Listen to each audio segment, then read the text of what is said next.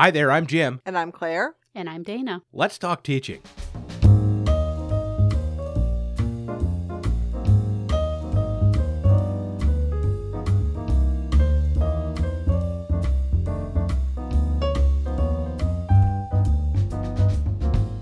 Welcome to Let's Talk Teaching, a podcast from the Center for Teaching, Learning, and Technology here at Illinois State University. I'm Jim G. Joining me today, two of my colleagues. First, Dr. Claire LaMonica, our director. Hey, Claire. Hi, Jim. And Dr. Dana Carriker, our coordinator for faculty development and special events. Welcome, Dana. Thanks, Jim. This is a special little one-off episode that well, I guess, Claire, it's become a tradition because this is the second time we're doing it. We've done it twice now. It's a tradition. Yeah. And we're talking about our upcoming Teaching and Learning Symposium. So the theme for this year's university-wide Teaching and Learning Symposium, I say this year's, it's actually in 2019, is Contemplative Teaching, Connecting Meaning, Purpose, and Values. So the $64,000 question, and Dana, this is for you. Oh, okay. Yeah, let Dana answer this one.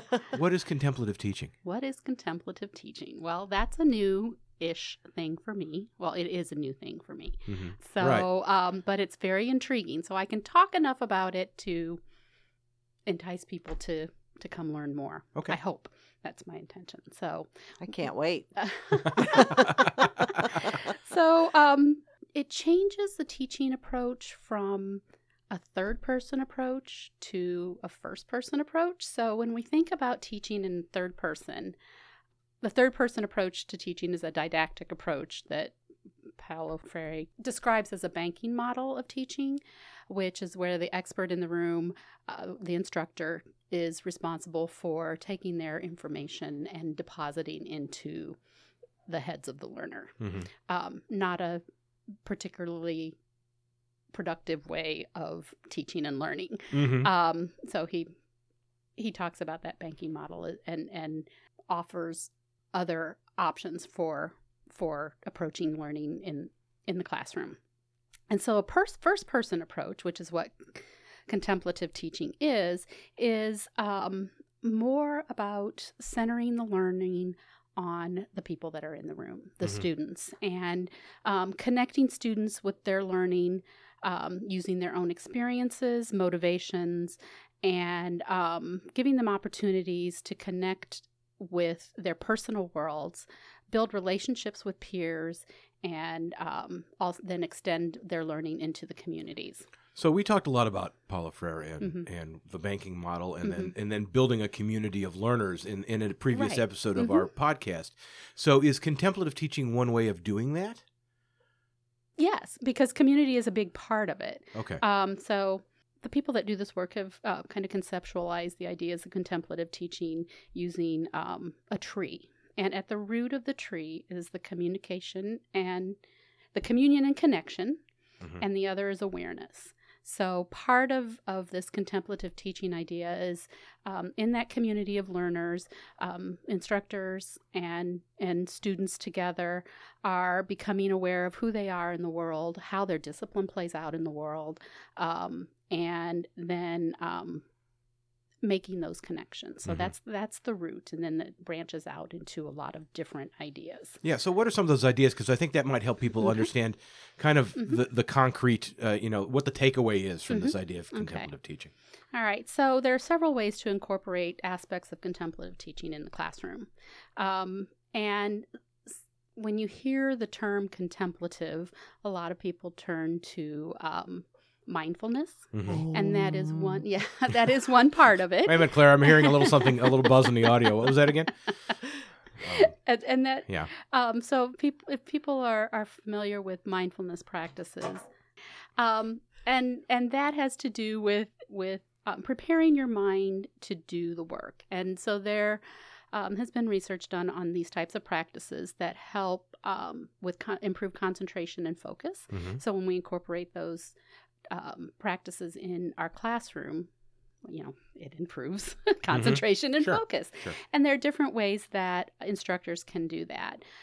So it's a time, at the beginning of class where instructors take a little bit of time to help the students transition into the space and get themselves ready for learning. And you can do that in a number of ways. And I don't know a whole lot of those, but that is certainly something that I'm sure we'll learn through at the symposium. Well, and I guess that's an important point for us to probably get out there early, which is the whole idea of having a symposium is that we're coming together and exploring things together, right, Claire? So we're going to be a community of learners. Exactly. Yes. So for that day, we're going to do that. So we don't have all the answers right now. I went to a conference session one time on mindfulness and teaching, and the presenter started the session by saying, how many people in the room have ever driven to the mall, parked their car, gone in, run your errands, you come back out, you have no idea where your car is. Right. It's like you're just clueless. And she said that's because we're not mindful in our everyday life. We don't take the time to look at where we are and think about where we're going next and be able to come back to that place.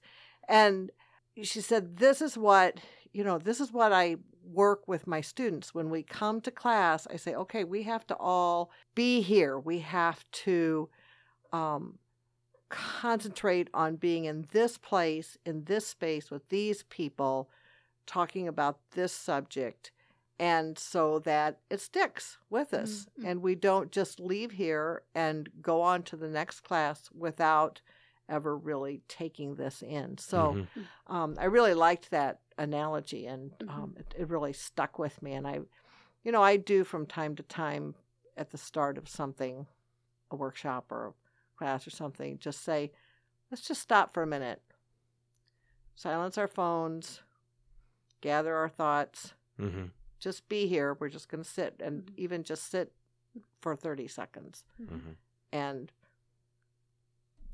then go on. We could model that right now, but I don't think it'd make a very compelling podcast. No, that'd be really bad radio. It would be really bad radio. So, I remember when we were talking about what are we going to call the theme, we were coming up with the title for this year. And I think mindfulness was very late in the game. We're still talking about working that term mindfulness into the overall theme, but then we realized that there are other aspects of contemplative teaching beyond mindfulness. So what are some of those? It's also about, we talked about the community of learners. So how are you structuring your classroom environment to foster peer interactions? And there are several strategies that encourage students to find their own voices. And then, of course, that's that connecting the learning, getting to that first person approach to learning, that you're connecting the learning to yourself and your world and your experiences. So different practices that we can incorporate in our classroom would be incorporating teaching students and offering opportunities for them to do deep listening.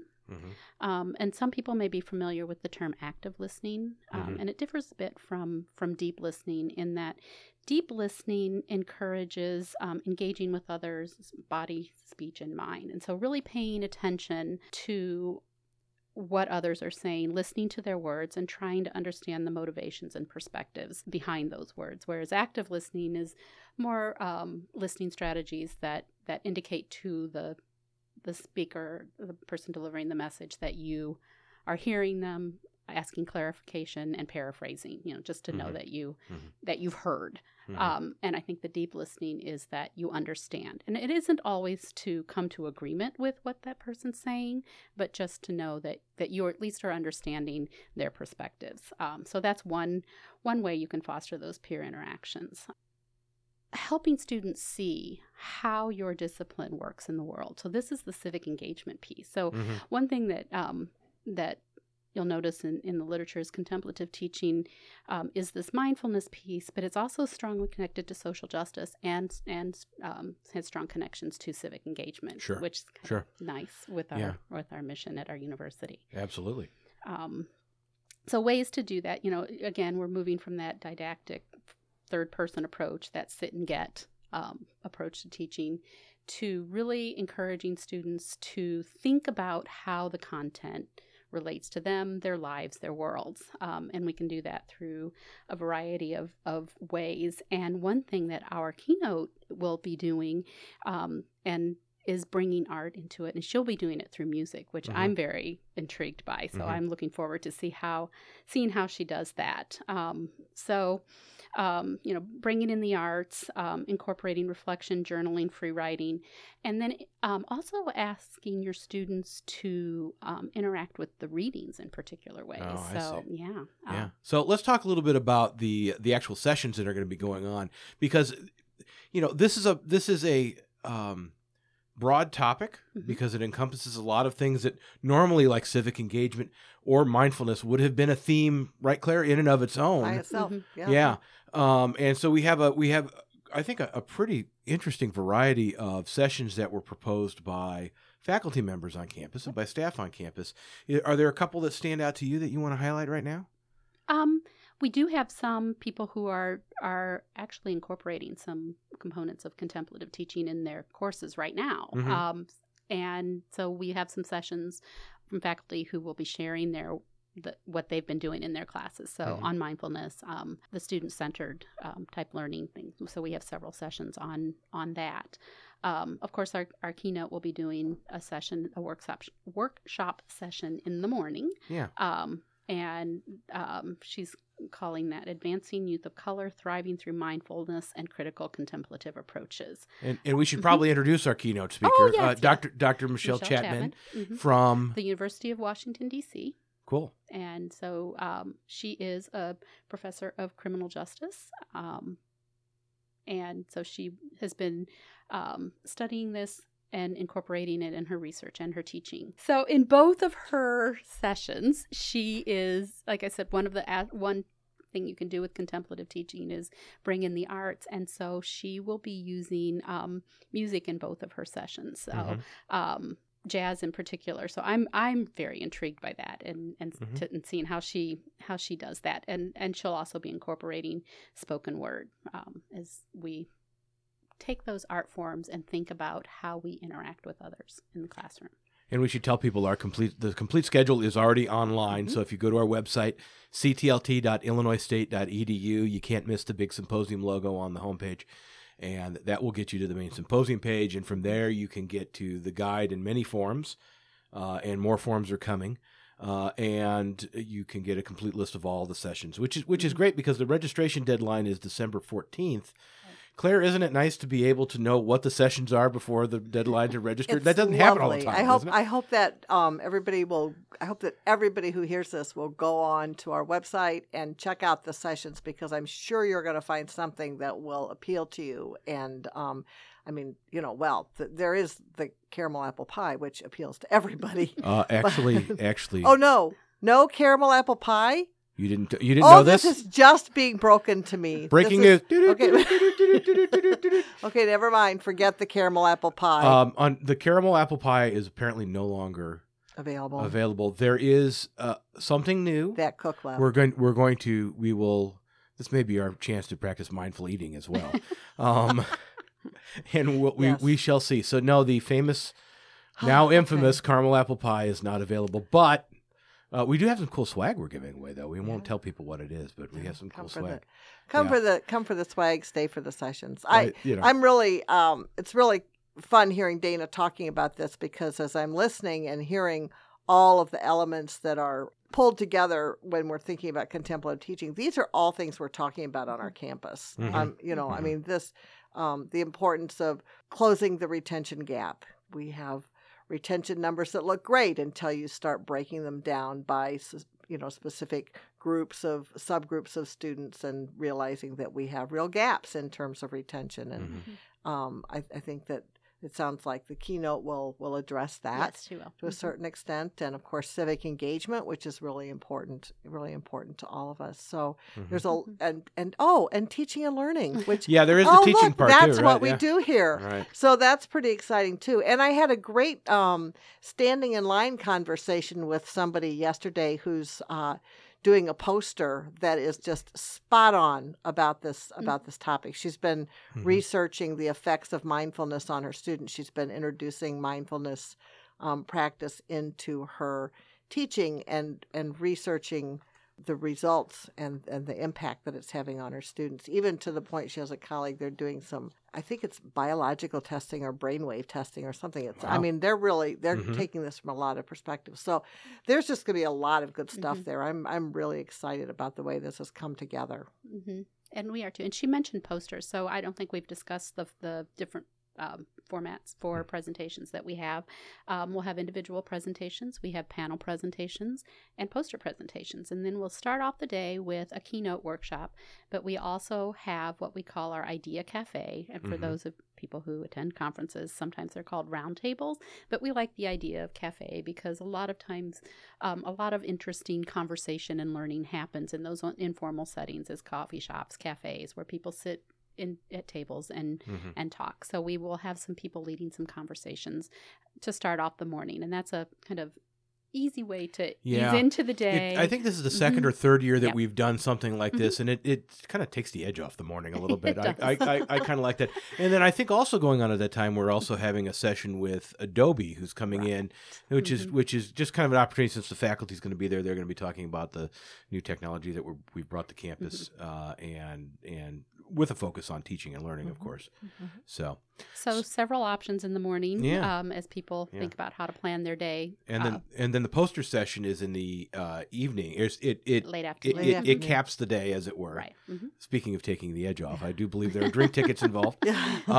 So please tell me we haven't canceled the drink ticket. No. That would be your call. Okay. That is still apparently procurable. Okay, that's great. As opposed to the aforementioned caramel apple pie. So to wrap it up, Claire, for people who have never come to the symposium here on campus, or for those folks who haven't been back in a while, why should they bother? You know, this is just the best way to start off the semester. I mean, I can't, and that's not an original quote. That's something that I have been told over and over and over again by faculty who come to this. You know, it's almost sort of a meta contemplative or mindfulness thing.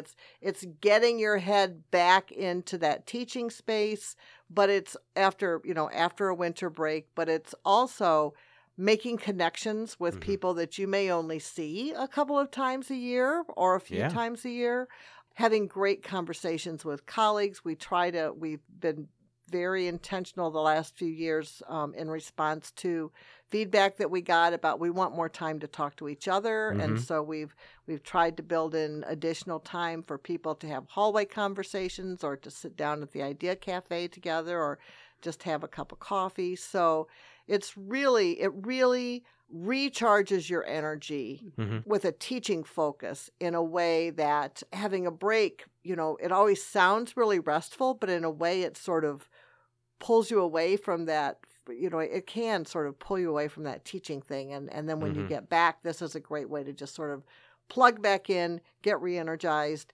and you're off and running for the semester. Well, we hope people will join us. So the actual date for the symposium, which I don't think we mentioned yet, is Wednesday, January 9th. Wednesday, January 9th. It's at the Marriott Conference Center in Normal. And it's free. It is free. You have to register by Friday, December 14th. So to do that, again, go to our website, ctlt.illinoisstate.edu. Claire, Dana, thanks so much. Thank you, Jim. And that's all the time we have for this episode of Let's Talk Teaching. Find out more about the symposium and about our podcast. Again, ctlt.illinoisstate.edu. For Dr. Claire LaMonica, for Dr. Dana Carriker, for all of my colleagues here at the Center for Teaching, Learning, and Technology, until we talk again, happy teaching.